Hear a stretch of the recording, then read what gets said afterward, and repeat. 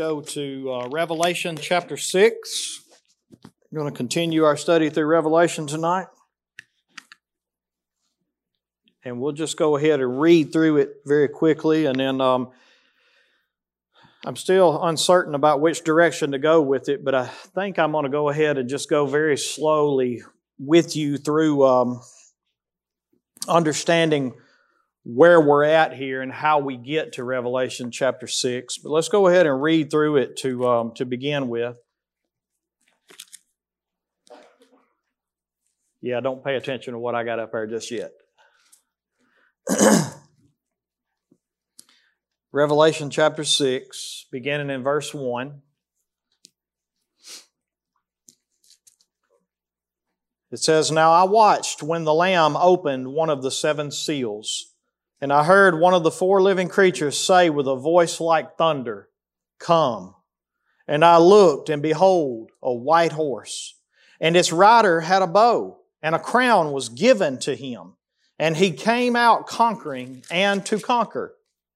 When he opened the second seal, I heard the second living creature say, 'Come.' And out came another horse, bright red. Its rider was permitted to take peace from the earth, so that people should slay one another, and he was given a great sword. When he opened the third seal, I heard the third living creature say, 'Come.' And I looked, and behold, a black horse, and its rider had a pair of scales in his hand. And I heard what seemed to be a voice in the midst of the four living creatures saying, 'A quart of wheat for a denarius, and 3 quarts of barley for a denarius. And do not harm the oil and the wine.' And when he opened the fourth seal, I heard the voice of the fourth living creature say, 'Come.' And I looked, and behold, a pale horse, and its rider was named Death, and Hades followed with him. And they were given authority over a fourth of the earth to kill with the sword, and with the famine, and with the pestilence, and by wild beasts of the earth. When he opened the fifth seal, I saw under the altar the souls of those who had been slain for the word of God and for the witness they had borne. They cried out with a loud voice, 'O sovereign Lord, holy and true, how long before you will judge and avenge our blood on those who dwell on the earth?'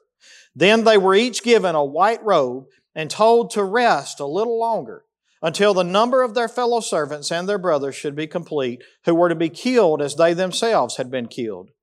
When he opened the sixth seal, I looked, and behold, there was a great earthquake, and the sun became black as sackcloth, and the full moon became like blood, and the stars of the sky fell to the earth, as the fig tree sheds its winter fruit when shaken by a gale. The sky vanished like a scroll that's being rolled up, and every mountain and island was removed from its place.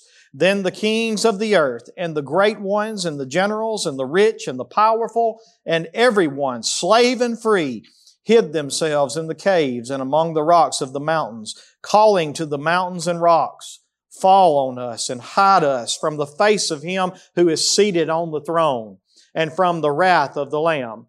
For the great day of their wrath has come, and who can stand?'" So you remember what we have been studying. The focus was on what in chapters 4 and 5? What was the focus on? Everything that was around it, below it, above it, beside it. The throne, right? So we were looking at the throne room of God and everything that was around the throne room of God. And we came to the conclusion that God was getting ready to take back all of what had been usurped from mankind, namely earth and all creation. And He's getting ready to pour His wrath out on sin. And so what you see taking place in chapter 6 here is you see that this is where the wrath of God and the wrath of the Lamb are being poured out onto all the earth. And you see it in each individual step. Now the seals, if you remember, just in case there's somebody that wasn't here, we also determined from Old Testament Scripture like Jeremiah that the scroll that's being opened here that has 7 seals is the title deed to the earth. And again, we go back and we look at historical context and we understand that a title deed was given to any type of land, and there were at least 7 witnesses, typically 7 witnesses, that actually witnessed who had bought it and who it belonged to, and each one of those witnesses sealed this deed with each one of their seals. And so what we have happening here is the Lamb, Jesus, who has ransomed all the earth by giving His life to purchase it back, defeating sin, which took it away to begin with. Y'all tracking with me? Jesus now takes the title deed to the earth, and He now is the one who is worthy to open the scroll. And He can now begin to break the seals, and in the seals are His rights to take this back. And as each one of the seals are broken, the wrath of God is poured out. And that's exactly what you see happening in chapter 6. Now, tonight what I would like to do is I'd like to spend just a little bit of time, go back with me to Daniel chapter 9. We've done this before, but I feel like you can't do it enough because it's very difficult to understand. I say it's very difficult. You can pick right up on it. But I want to walk through Daniel chapter 9 with you, and I want you to understand what is happening in this time period that we're looking at. Because in Revelation, the majority of it is focused on what we call the 7 years of tribulation. Is there anybody in here that's never heard of that? You never heard of the 7 years of tribulation? So most everybody in here, you've never heard of it. So there are a few people that have never heard of the 7 years of tribulation. And so what it is at the end of time, we believe, after Jesus comes back and He takes His church out of the world and He takes it to heaven with Him, what we believe takes place is at that moment there is a 7-year period of tribulation that takes place.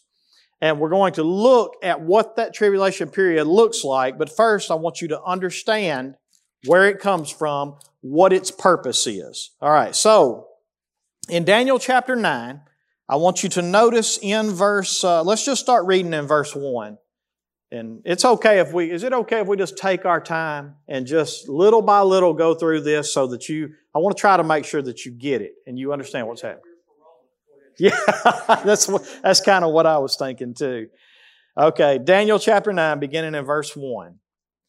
In the first year of Darius, the son of, and I can't say that name, but he is by the descendant of a Mede, who was made king over the realm of the Chaldeans, in the first year of his reign, I, Daniel, perceived in the books the number of years that according to the word of the Lord to Jeremiah the prophet must pass before the end of the desolations of Jerusalem, namely 70 years.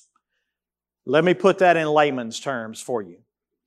Israel has sinned against God. They were God's chosen people, right? They have sinned against God.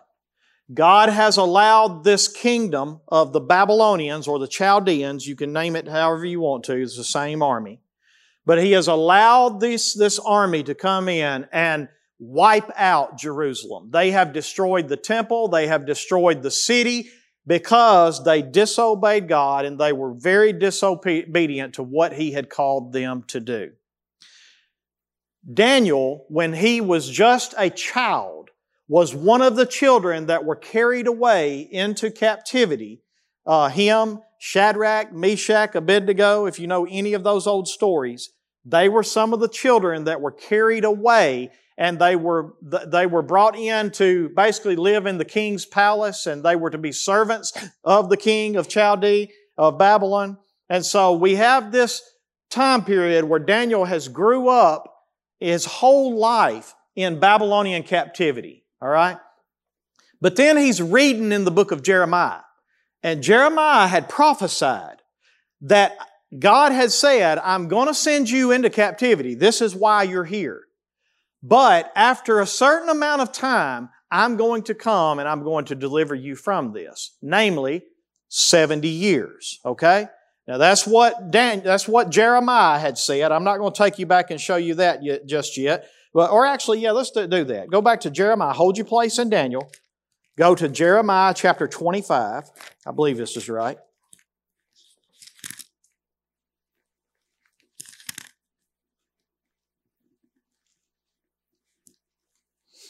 Because this would have been what Daniel was reading.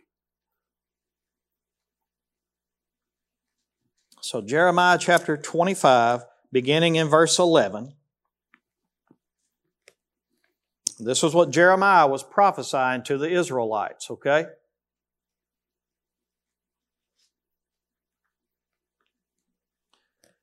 In verse 11 of Jeremiah 25, it says, "This whole land shall become a ruin and a waste, and these nations shall serve the king of Babylon 70 years. Then after 70 years are completed, I will punish the king of Babylon and that nation, the land of the Chaldeans, for their iniquity, declares the Lord, making the land an everlasting waste. I will bring upon that land all the words that I have uttered against it, everything written in this book which Jeremiah prophesied against all the nations. For many nations and great kings shall make slaves even of them, and I will recompense them according to their deeds and the work of their hands." So Daniel is reading that, all right? Everybody still with me, right? I hadn't lost you yet. Daniel is reading this in chapter 9. And he sees that I have been in Babylonian captivity my whole life. Our people have been in Babylonian captivity for about 70 years now. And the time is drawing near on 70 years of Babylonian captivity. And he reads this in Jeremiah.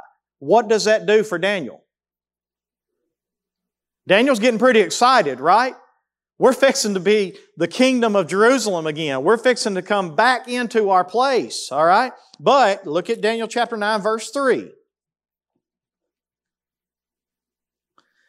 "Then I turned my face to the Lord God, seeking Him by prayer and pleas for mercy with fasting and sackcloth and ashes. I prayed to the Lord my God and made confession, saying, O Lord, the great and awesome God, who keeps covenant and steadfast love with those who love Him and keep His commandments, we have sinned and done wrong and acted wickedly and rebelled, turning aside from Your commandments and Your rules. We have not listened to Your servants, the prophets, who spoke in Your name to our kings, our princes, our fathers, and to all of the people of the land." So what's Daniel doing right there? He's just acknowledging that God, the reason we're here is because this is what we've done. All right? Now verse 7. "To You, O Lord, belongs righteousness, but to us belongs open shame, as it is this day. To the men of Judah, to the inhabitants of Jerusalem, and to all Israel, those who are near and those who are far away, in all the lands to which You've driven them because of the treachery that they have committed against You." In other words, we deserve to be here, right? We deserve everything we've got. Verse 8. "To us, O Lord, belongs open shame, to our kings, to our princes, to our fathers, because we have sinned against You. To the Lord our God belong mercy and forgiveness, for we have rebelled against Him, and have not obeyed the voice of the Lord our God by walking in His laws, which He set before us by His servants the prophets. All Israel has transgressed Your law and turned aside, refusing to obey Your voice. And the curse and oath that are written in the law of Moses, the servant of God, have been poured out upon us because we have sinned against Him. He has confirmed His words which He spoke against us and against our rulers who ruled us." I'm sorry, I lost my place. "By bringing upon us a great calamity. For under the whole heaven there has not been done anything like what has been done against Jerusalem. As it is written in the law of Moses, all this calamity has come upon us, yet we have not entreated the favor of the Lord our God, turning from our iniquities and gaining insight by Your truth. Therefore the Lord has kept ready the calamity and has brought it upon us. For the Lord our God is righteous in all the works that He has done, and we have not obeyed His voice. And now, O Lord our God, who brought Your people out of the land of Egypt with a mighty hand and have made a name for Yourself, as it is this day, we have sinned, we have done wickedly. O Lord, according to all Your righteous acts, let your anger and your wrath turn away from your city, Jerusalem, your holy hill. Because for our sins and for the iniquities of our fathers, Jerusalem and your people have become a byword among all those around us. Now, therefore, O our God, listen to the prayer of your servant and to his pleas for mercy. And for your own sake, O Lord, make your face shine upon your sanctuary, which is desolate. Remember, Jerusalem's been tore down, right? The temple's gone. It's desolate. But he's asking, God, turn your face back toward it. And verse 18 says, Oh my God, incline your ear and hear. Open your eyes and see our desolations and the city that is called by your name. For we do not present our pleas before you because of our righteousness, but because of your great mercy. O Lord, hear. O Lord, forgive. O Lord, pay attention and act. Delay not for your own sake, oh my God, because your city and your people are called by your name. And so what's Daniel doing here? He's seen that the 70 years is almost up, right? And now he's just pleading with God. God, please, do like you said you'd do. I know we deserve to be here. I know we have done this. But God, please turn your face back toward us and make us your people again.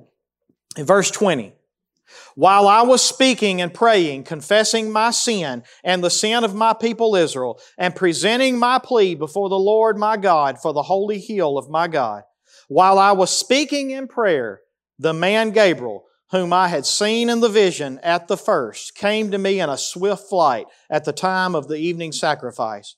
And he made me understand, speaking with me and saying, O Daniel, I have now come out to give you insight and understanding. At the beginning of your pleas for mercy, a word went out, and I have come to tell it to you, for you are greatly loved. Therefore, consider the word that I'm about to tell you and understand the vision. And then Gabriel explains to him. Now remember, Daniel's thinking that it's supposed to be how long? 70 years. So Daniel's thinking God is just going to punish us for 70 years. And in Babylonian captivity, he's right. But that's not what God said from the beginning that He was going to do to them. Let's see what God said. Go with me to Leviticus chapter 25. Hold your place in Daniel because we're coming back to this, okay? And if I begin to lose you, tell me slow down. Leviticus chapter 25.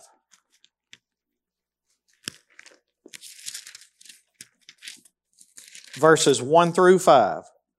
Now this is just one of the laws that they broke.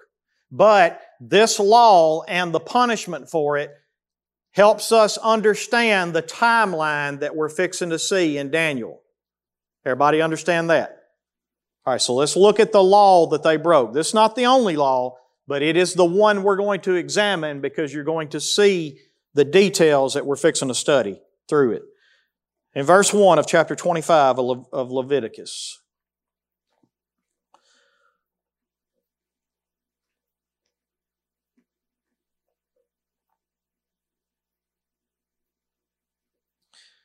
It says, The Lord spoke to Moses on Mount Sinai, saying, Speak to the people of Israel and say to them, When you come into the land that I give you, the land shall keep a Sabbath to the Lord. And here's what He means by that in verse 3. For 6 years you shall sow your field, and for 6 years you shall prune your vineyard and gather in its fruits. But in the 7th year, there shall be a Sabbath of solemn rest for what? The land, right? So what's God telling them? Somebody give that to me in layman's terms. 7 years, leave the land alone, right?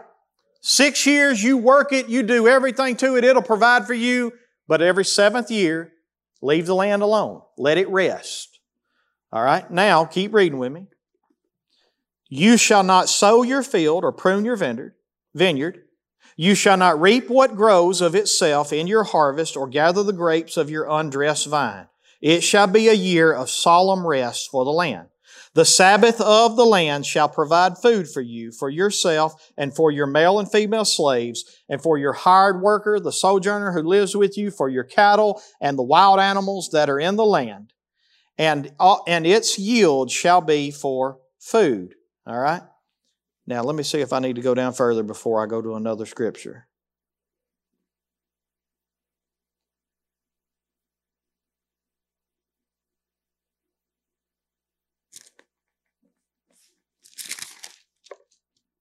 It's been a while since I taught this. Y'all bear with me. All right, now go with me to Leviticus chapter 26, verse 31 through 35. So go one chapter over, beginning in verse 31. Here is the punishment for them not following the laws of God. So Leviticus 26, verse 31. Everybody there?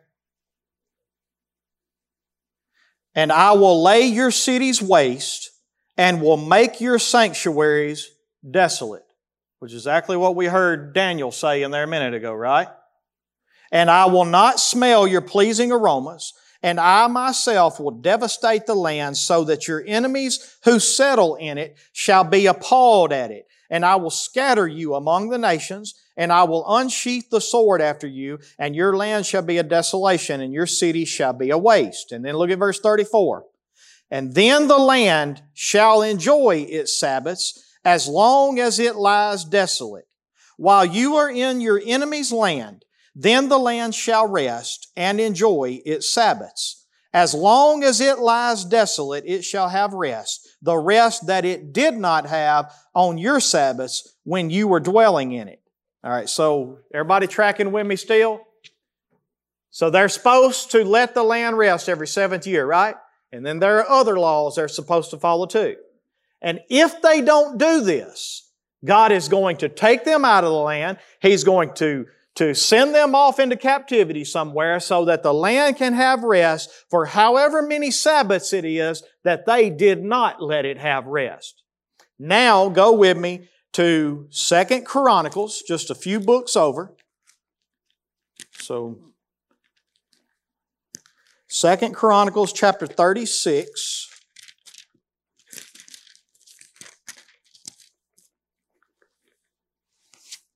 Beginning in verse 17.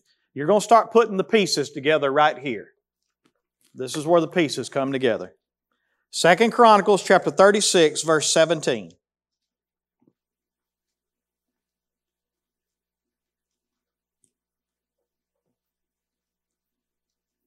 Actually, let's start in verse 16, or verse 15. 2 Chronicles 36, beginning in verse 15.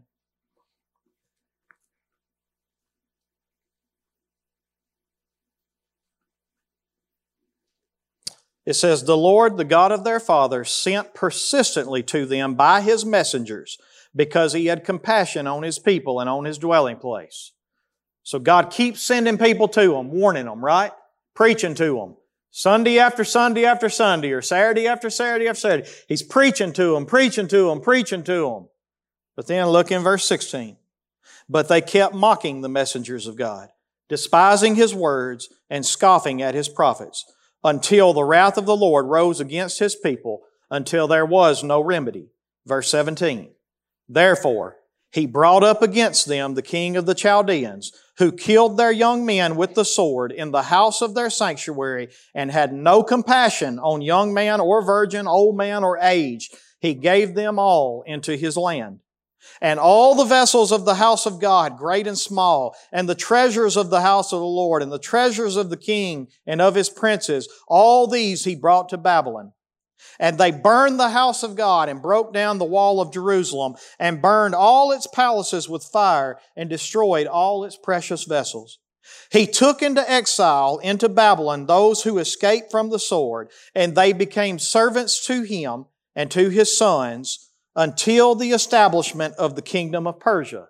This is where Daniel and them come in, okay? Verse 21, "To fulfill the word of the Lord by the mouth of Jeremiah until the land had" what? This is where the 70 years come in. This is why Jeremiah told them, for 70 years you are going to be in Babylonian captivity. Why 70 years? Because that's how many Sabbaths that they refused to let the land rest, along with all the other sins that they committed. And God says, for 70 years, you are going to be in Babylonian captivity. But that's not the end of the punishment. All right, we're going to see this. And so look at verse 21 again with me. To fulfill the word of the Lord by the mouth of Jeremiah, until the land had enjoyed its Sabbaths, all the days that it lay desolate, it kept Sabbath to fulfill 70 years. Now go back with me to Daniel chapter 9. This is where we finally get back into it.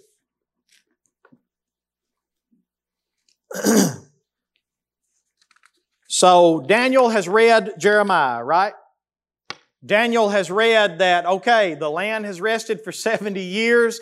It's almost up. God, have mercy on us and bring us back to Jerusalem and build this place again. That's Daniel's prayer, right? Then Gabriel comes and says, Daniel, from the time your prayer went out, God sent me to you. And I'm here to help you understand exactly what God is going to do. And here's where we get the explanation in verse 24. In verse 24, Gabriel tells Daniel, 70 weeks are decreed about your people and your holy city. Now here's where you need to understand a little bit of Hebrew. And I'm going to pull it up for you right now. I'm hoping you can see this. Notice I'm bringing up the Hebrew here. You see where on the left-hand side of the screen where it says 70 and underneath it says weeks. I don't know if you can see that or not. But underneath it, where we translate it weeks, it's actually a Hebrew word that is pronounced sabuim, I believe is how you pronounce it. The point that I'm trying to make is that it doesn't actually mean weeks as in the way that we understand weeks. So it's not just 70 weeks, but instead this word means, where we translate it weeks, it actually means 7 or a period of 7. And it could be a period of 7 days or it could be a period of 7 years. But here's what we translated. Let's read it that way. When you look back at it again, instead of reading it 70 weeks, let's translate it like this. 70 sevens, or 70 sets of 7 years, have been decreed for your people. That is the correct way to read that. So here's what Gabriel tells Daniel. Daniel, it's not just 70 years. 70 years is just so that the land has had its rest for this law that you broke. But as far as what God is doing with the nation of Israel and the way that He is disciplining them because of their sin, Daniel, it's not just 70 years, unfortunately. Because Daniel's done got excited, hadn't he? But Gabriel says it's not actually 70 years, Daniel. Actually, it's 70 sets of 7 years that have been decreed. Now somebody do the math on that for me. What is 70 times 7? 490. So let's read it like this. 490 years are decreed about your people and your holy city. And here's what God is going to do in these 490 years that He has picked out of time, and this is what He's going to do. I'm going to finish the transgression. Literally, I'm going to put an end to sin. I'm going to finish it. I'm going to finish the discipline for your transgression in those 490 years. I'm going to put an end to all sin. I am going to atone for iniquity. How did He atone for iniquity? All right. Sent His Son, right? I am going to bring in everlasting righteousness. Not just a temporary righteousness. I'm going to bring in everlasting righteousness in this 490-year period. Then He says, I am going to seal both prophet and vision. In other words, I am going to fulfill every word that every prophet has ever spoken. I am going to fulfill every vision that has ever been given. I am going to seal it up. And then finally, I am going to anoint a most holy place. In other words, He's telling Daniel, I'm not just going to build another temporary Jerusalem back. I'm going to anoint a most holy place. I'm going to build a new Jerusalem. I'm going to build a heavenly Jerusalem in this 490 years. Verse 25. So Daniel, know therefore and understand that from the going out of the word to restore and build Jerusalem to the coming of an anointed one, here's another place that I want to show you the Greek. When we translate it, the anointed one, what verse is that? Is that verse 25? Yes. All right, so let me pull the Hebrew up on that, and I want you to see to restore and rebuild Jerusalem until, and notice, and I know I wish I could blow it up, but I can't. Notice that we translate it the anointed one. But what is the actual Hebrew word in the blue right in under there? M-A-S-I-A-H. Messiah. So here's what he's actually saying. From the going out of the word to restore Jerusalem, because remember, Jerusalem's been burned to the ground by the Babylonians, right? We just read about that. From the time the word goes out, the decree is sent out to rebuild Jerusalem, to the coming of the Messiah, not just an anointed one, because here in a minute we're going to translate another anointed one and another one that we translated as prince, but it's not talking about the Messiah. So it's important that we make a difference between the two. Have I confused everybody in this place? So here's what you've got.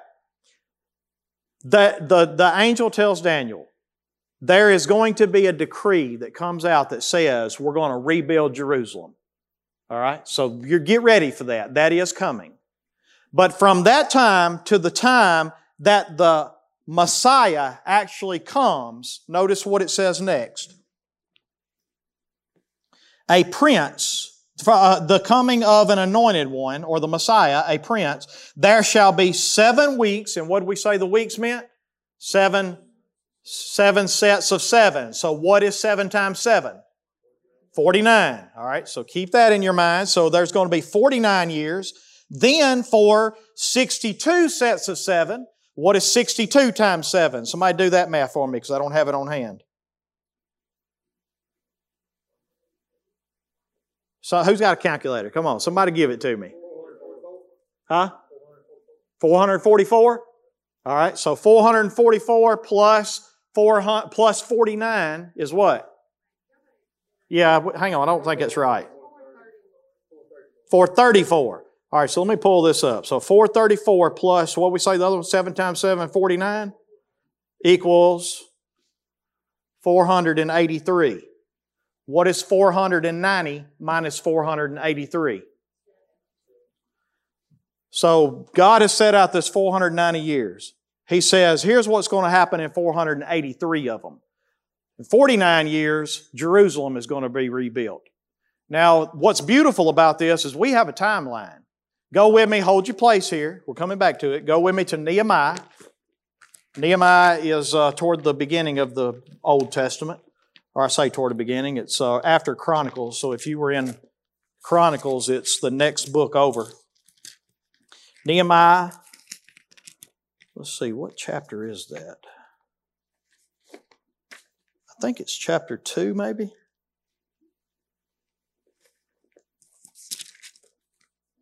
Yeah, it is. Nehemiah chapter 2, beginning in verse 1. This is where the decree went out to rebuild Jerusalem. And it tells us a timeline. This is where timelines are beautiful in the Bible. All right? I know we read them and think, what's the point of this? Well, it's a very good point. In Nehemiah chapter 2, beginning in verse 1,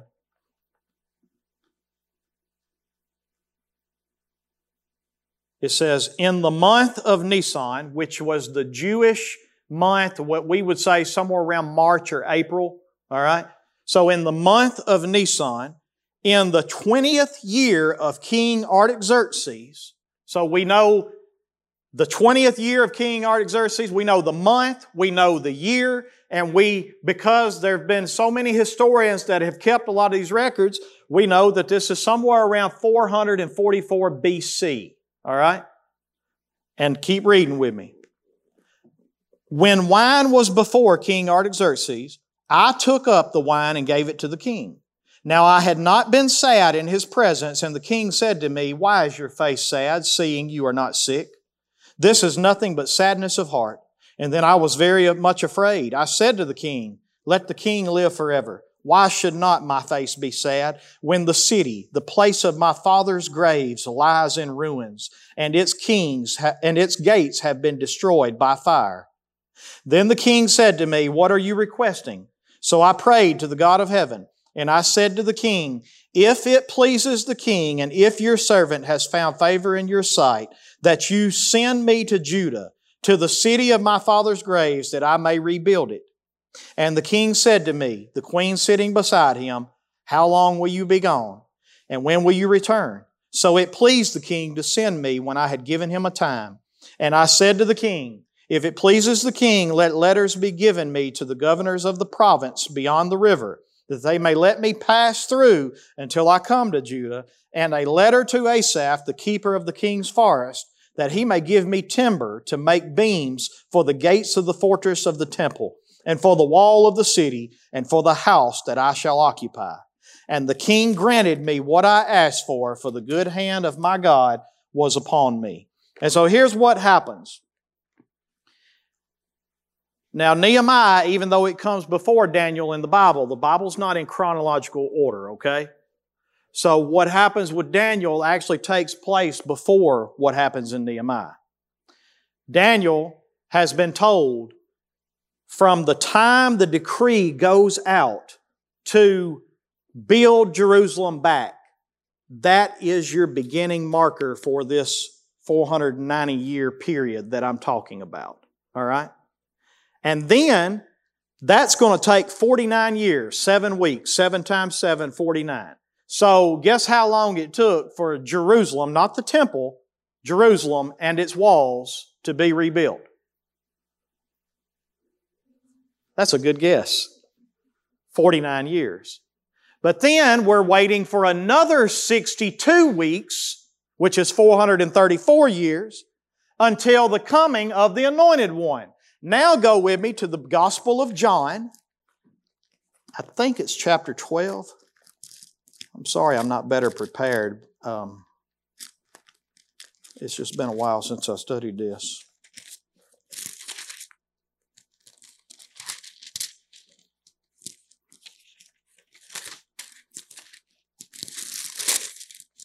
Yes. John chapter 12.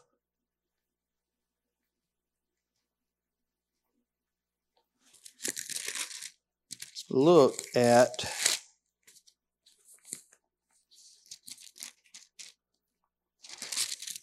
where is that at? John chapter 12, beginning in verse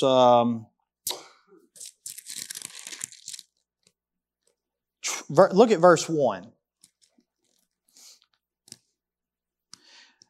We find out that this is 6 days before what? Passover. All right? Now you can go over with me to verse 12 of the same chapter. And this is not exactly what I'm looking for, but there's another book that gives this same description, and it tells us that it was in the month of Nisan again. And it actually tells us the day. I think it was the 15th of the month of Nisan. But I'd have to find that scripture for you. But here's the point. In verse 12 of John 12, the next day the large crowd that had come to the feast heard that Jesus was coming to Jerusalem. So they took branches of palm trees and went out to meet Him, crying out, Hosanna! Blessed is He who comes in the name of the Lord, even the King of Israel. They've just declared Him the Messiah. Okay? And Jesus found a young donkey and sat on it, just as it was written. And you know the rest of the story there. But now go back with me to Daniel chapter 9 again. And I want you to remember these 2 points. The first point was in Nehemiah, where the decree went out to rebuild Jerusalem. The second point is the coming of the Messiah. All right, we have those 2 points. And Daniel gives us a timeline, and he says in verse 25 of Daniel 9, "Know therefore and understand that from the going out of the word to restore and build Jerusalem, to the coming of an anointed one, a prince, there shall be 7 weeks. Then for 62 weeks it shall be built again with squares and moat, but in a troubled time. And after the 62 weeks, an anointed one," or again, that's translated the Messiah. After 62 weeks, the Messiah shall be what? That's right. Sacrifice, cut off. And shall have what? Nothing. You know what they even did with His garments? What did they do with His garments? He didn't have anything. He had nothing. He was cut off from the land of the living. And then notice it says next, "And the people of the prince," now this is not the anointed one, this is not the Messiah, but this is the people of the prince who is to come, "shall destroy the city and the sanctuary." So after it's been rebuilt, guess what's going to happen to Jerusalem after the Messiah is cut off? It's going to be destroyed again. Guess what happened in 70 AD after Jesus had died? Jerusalem was completely destroyed, burned completely down again, exactly like this said was going to take place. And then it says next in Daniel 9, "Its end shall come with a flood." Now that don't mean literally a flood is going to destroy it. It means that it's going to be wiped out as if a flood came through and wiped it out. "And to the end there shall be" what? War. You want to know why there's no peace in Jerusalem? How many times have you ever heard, "Pray for peace in the Middle East"? Y'all ever heard that? Guess what? It ain't happening. There, until the end, there shall be war. Desolations are decreed. It's decisive. In other words, the angel tells Daniel here, this is already laid out. This is what's going to happen. All right? Y'all still tracking with me? So keep reading. "And he shall make a strong covenant with many." Talking about this prince, all right? That comes from the people who destroy. Well, we know who destroyed Jerusalem in 70 AD, the Romans. What this tells us is that there's a prince that comes from the Romans, and he rises up at the end times and makes a strong covenant with many for 1 week. Now, what was 1 week again? 7 years. So here's what happens. 483 years of the 490 were already completed by the time the Messiah was cut off. But now we're waiting on the prince of the people who destroyed Jerusalem to rise up and make a strong covenant with the Jews again for 1 week or for 7 years. Now notice what happens in this 7-year period. This is important for what we're going into in Revelation, all right? "And for 1 week, for half of the week," what is half of 7? 3.5. "So for 3.5 years, he shall put an end to the sacrifice and offering." Now guess what this tells us? This tells us that in this 7-year period, at the beginning of it, there is going to be a temple for the Jews to be able to give sacrifice and offering and resume their worship like they used to do. All right? Now, what's beautiful about that is that up to this day, the Jews have not, it's illegal today for the Jews to be on the Temple Mount. It's under Muslim control. The Jews have no right to go to the Temple Mount and pray. The Dome of the Rock, the Muslim holy place, is built on that spot right now. Guess what happened 2 months ago? I don't know if anybody else read about this. I sent it to Letha and Ronnie and them. Did you get to see it and read it? Guess what happened 2 months ago? They let the Jews start coming onto the Temple Mount to pray. There is already a thing called, you can Google it when you get home, called the Temple Institute in Israel. that is a group that already has plans to rebuild the temple, the third temple, on the Temple Mount. The Muslims are throwing a fit right now because whoever is in control of that right there is letting the Jews have access to the Temple Mount. Up to this point, the only access they have is what? You ever heard of the Western Wall? The Western Wall of the old temple. The Jews could come to that place and they could pray, but they could not go on the Temple Mount. Now, the Jews have been given access. Now, not legally, just letting them go in there, but you're beginning to see the movement of this coming back into play. And what we're waiting on is for the last 7 years, whenever the end comes. 490 years have been decreed, right? And in those 490 years, God's going to put an end to sin. He is going to end the transgression. He is going to anoint a most holy place. He's going to atone for sin. And much of that has been done in the 483 years that we talked about. But there's 7 years that we're waiting on. And we're waiting on one to rise up that makes a covenant with the Jews. That's the reason when everybody was looking at President Trump, they were saying, oh, he's for Israel, and he's all about Israel, and he's making Israel a state. You do understand that that's some of the signs of the Antichrist, right? He makes a covenant with Israel, with the nation of Israel, for them to be able to give sacrifice and offering and worship their God once again. But in the middle of that 7 years, at 3.5 years into that 7-year tribulation, guess what He does? He cuts off and He says, and He puts, let's keep reading. Go to Daniel chapter 9 with me. And the end of verse 27. And for half of the week He shall put an end to sacrifice and offering.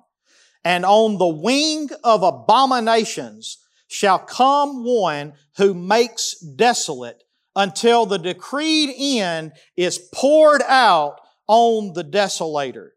Now, to understand what's happening right there, go with me to Matthew chapter 24. And I'm going to sum it all up for you. So I know you've had a lot of information tonight, and that's the reason I said, even though I've preached this before, I believe it's good to come back and for you to look at it again. Because how many of you are probably going to go home and forget over half of this already? Right. So it's not going to be a bad thing for you to read it and for you to see it again. But Matthew chapter 24, beginning in verse 15.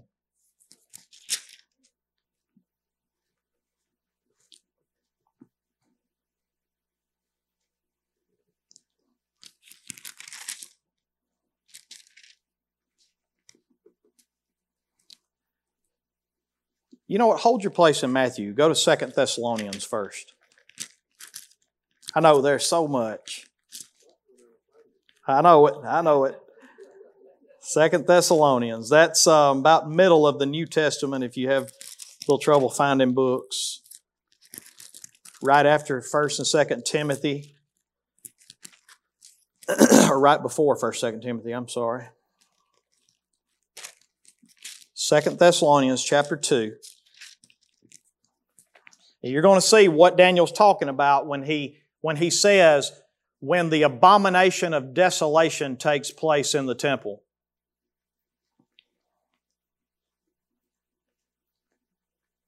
Second Thessalonians chapter 2, beginning in verse 9.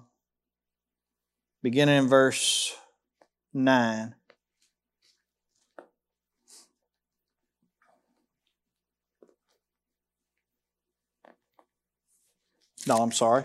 Start in verse, there you go, verse 3. I should have been better prepared. I apologize. 2 Thessalonians chapter 2, beginning in verse 3. Y'all there? All right. Let no one deceive you in any way, for that day will not come, talking about the day of the Lord, all right, when Jesus comes back.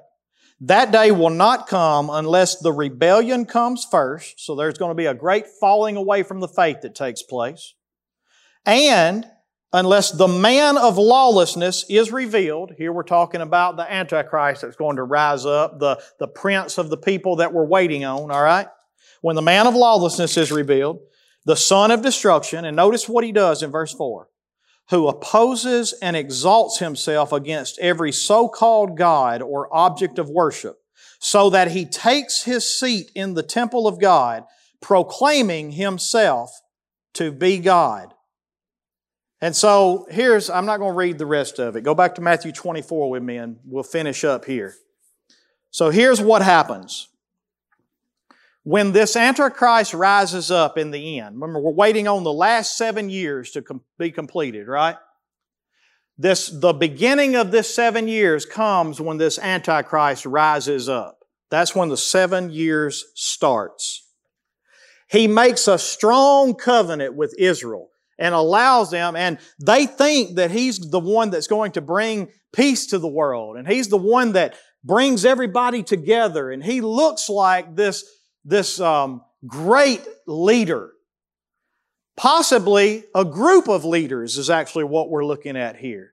But the point being is that when this person rises up, we have this covenant that takes place. And in this covenant, about midway through 3.5 years, He stops the sacrifice and the worship in the temple, and instead He sets Himself up in the temple and says, you'll no longer worship anybody except who? Me.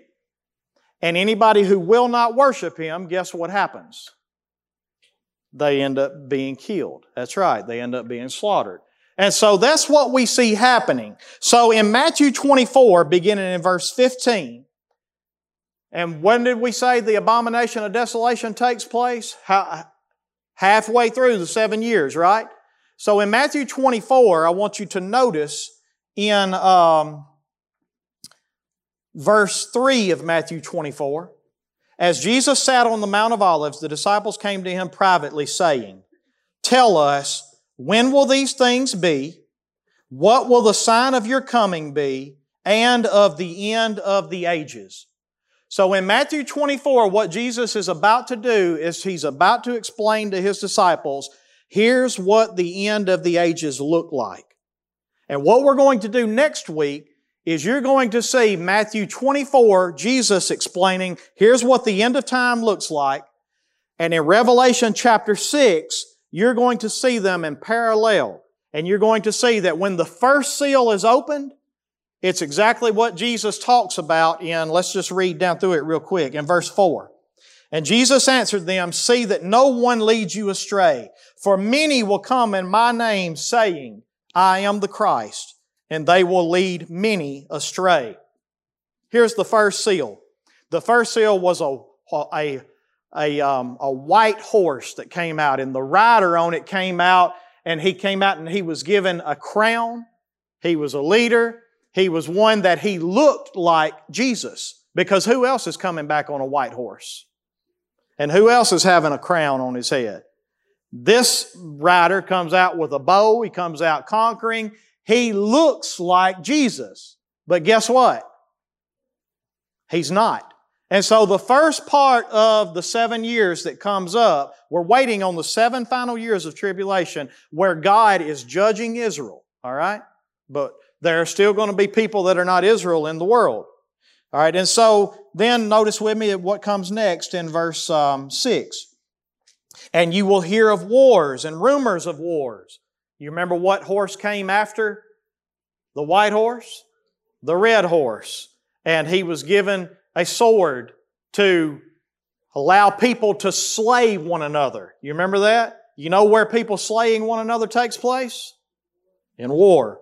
There will be wars and rumors of wars. That's the second seal. But see that you are not alarmed, for this must take place, but the end is not yet. For nation will rise against nation and kingdom against kingdom, and there will be famines. Here's the third seal. You can go back and see it. And we'll look at all this next week as we look at both Revelation 6 and Matthew 24. But the next one is famines, because guess what always follows war? You remember what followed World War II? Bread lines. Famine follows war every time. All right? And then keep going with me. In verse 7, the end of verse 8, I'm sorry. All these are but the beginning of birth pains. Now, I think this is beautiful that Christ uses the example of a woman giving birth here. Because when a woman's giving birth, how do the pains start? And then what happens as the pains, as the time for birth gets closer and closer? And so what He's saying here is this 7 years starts off like a woman giving birth. It starts off looking like a beautiful time. The world is going to be looking at it. Paul says in 2 Thessalonians, and I won't take you there again, but they're going to be saying, peace and security, peace and security. And then sudden destruction will come upon them, is what he says. And so it's going to look like a peaceful time. It's going to be a leader or leaders that rise up and work together, and it's going to look like, it may even look like world peace. It will look like peace in the Middle East, but it won't last. And do not be deceived by him. Do not be deceived by all the people that worship this leader and that fall in love with this leader. And then in verse 9, here's what happens next. Then they will deliver you up to tribulation. Here comes the next seal where people were martyred for their faith. And again, you go to Revelations and see the next seal. And they'll put you to death, and you will be hated by all nations for my name's sake, and then many will fall away. Remember Paul taught in 2 Thessalonians, we read it a minute ago, that a great falling away must first take place before Jesus comes back. Many will fall away from the faith and will betray one another and hate one another. In verse 11, and many false prophets will arise and lead many astray. And because lawlessness will be increased, the love of many will grow cold. But the one who endures to the end will be saved. And this gospel will be proclaimed throughout the whole world as a testimony to all nations. And then the end will come. But look at verse 15.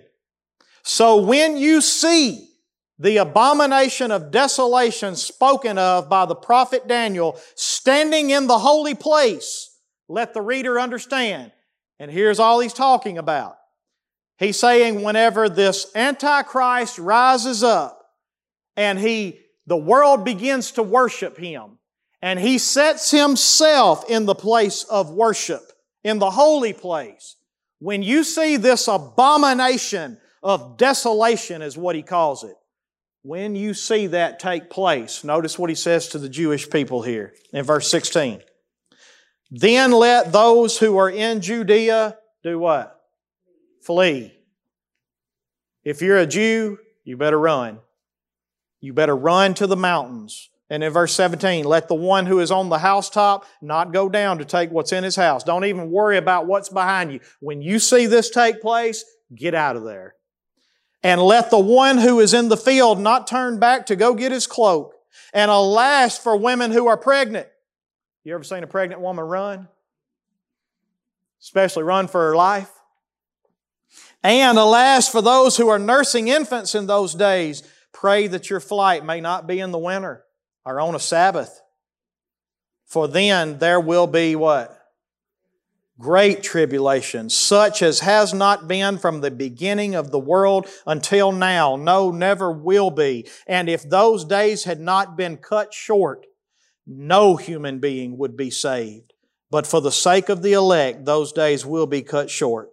Then if anyone says to you, look, here is the Christ, or there He is, do not believe it. For false Christs and false prophets will arise and perform great signs and wonders, so as to lead astray, if possible, even the elect or the chosen by God. See, I have told you beforehand. So if they say, and go on and on and on. But here, go down to verse 29. Immediately after the tribulation of those days, what will happen? And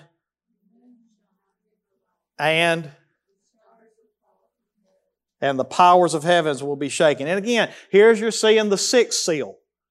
Just like we read in Revelation chapter 6. So here's the point that I'm trying to make.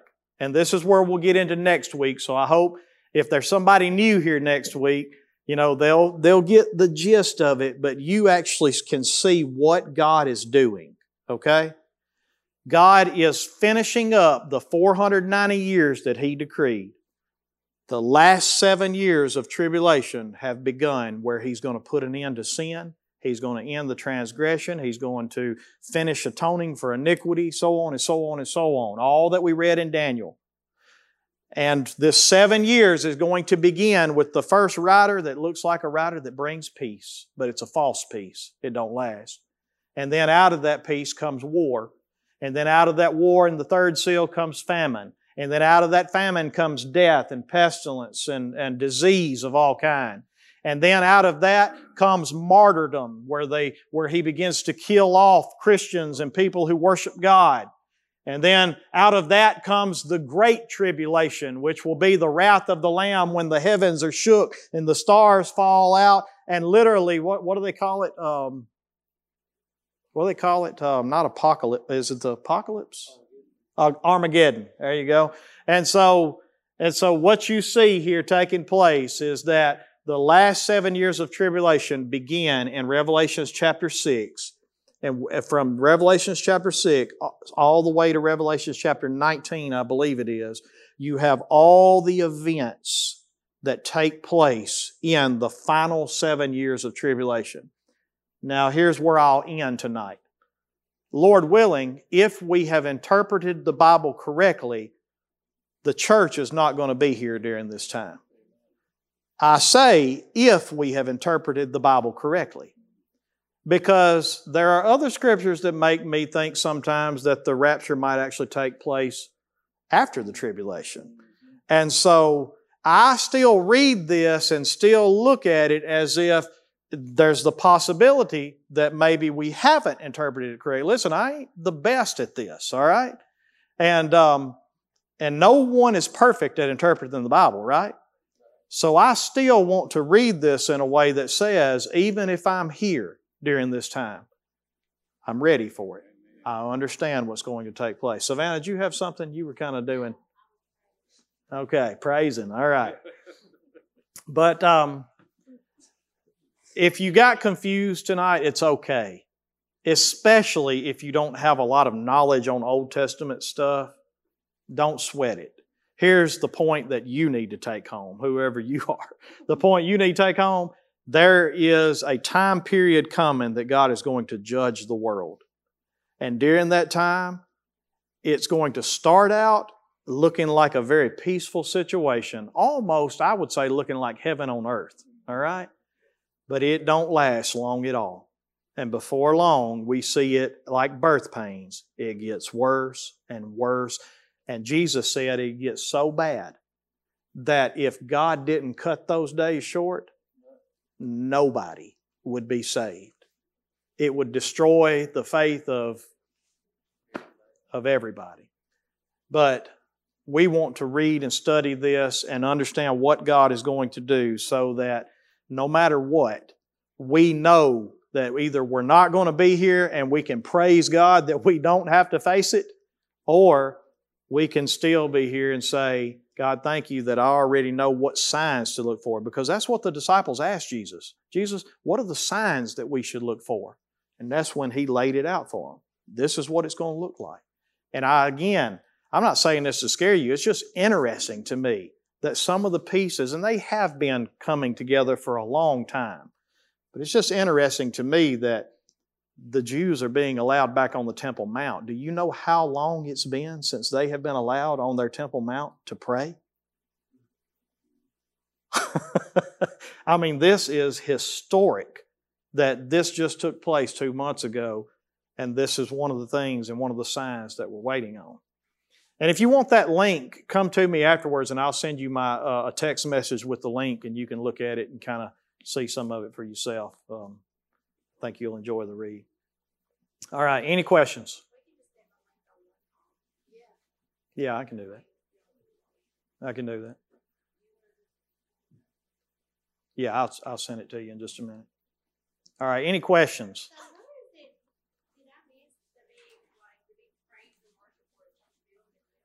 You did. You were not here that night. Yeah. Yeah. That was Revelation chapter 5. Yeah, that was Revelation chapter 5. Yeah. Yeah, that's one of my favorite messages too. And if you missed that, it's recorded. You can go find it on our YouTube or somewhere, I'm sure. All right. Well, thank y'all for your time and your attention. If I confused you and you were just hang with us, this is how you learn. And so if there's something that you just want to ask me a question about, come see me and I'll do the best I can to answer it. And I think if we just ask the Lord to help us, He'll help us understand it best we can.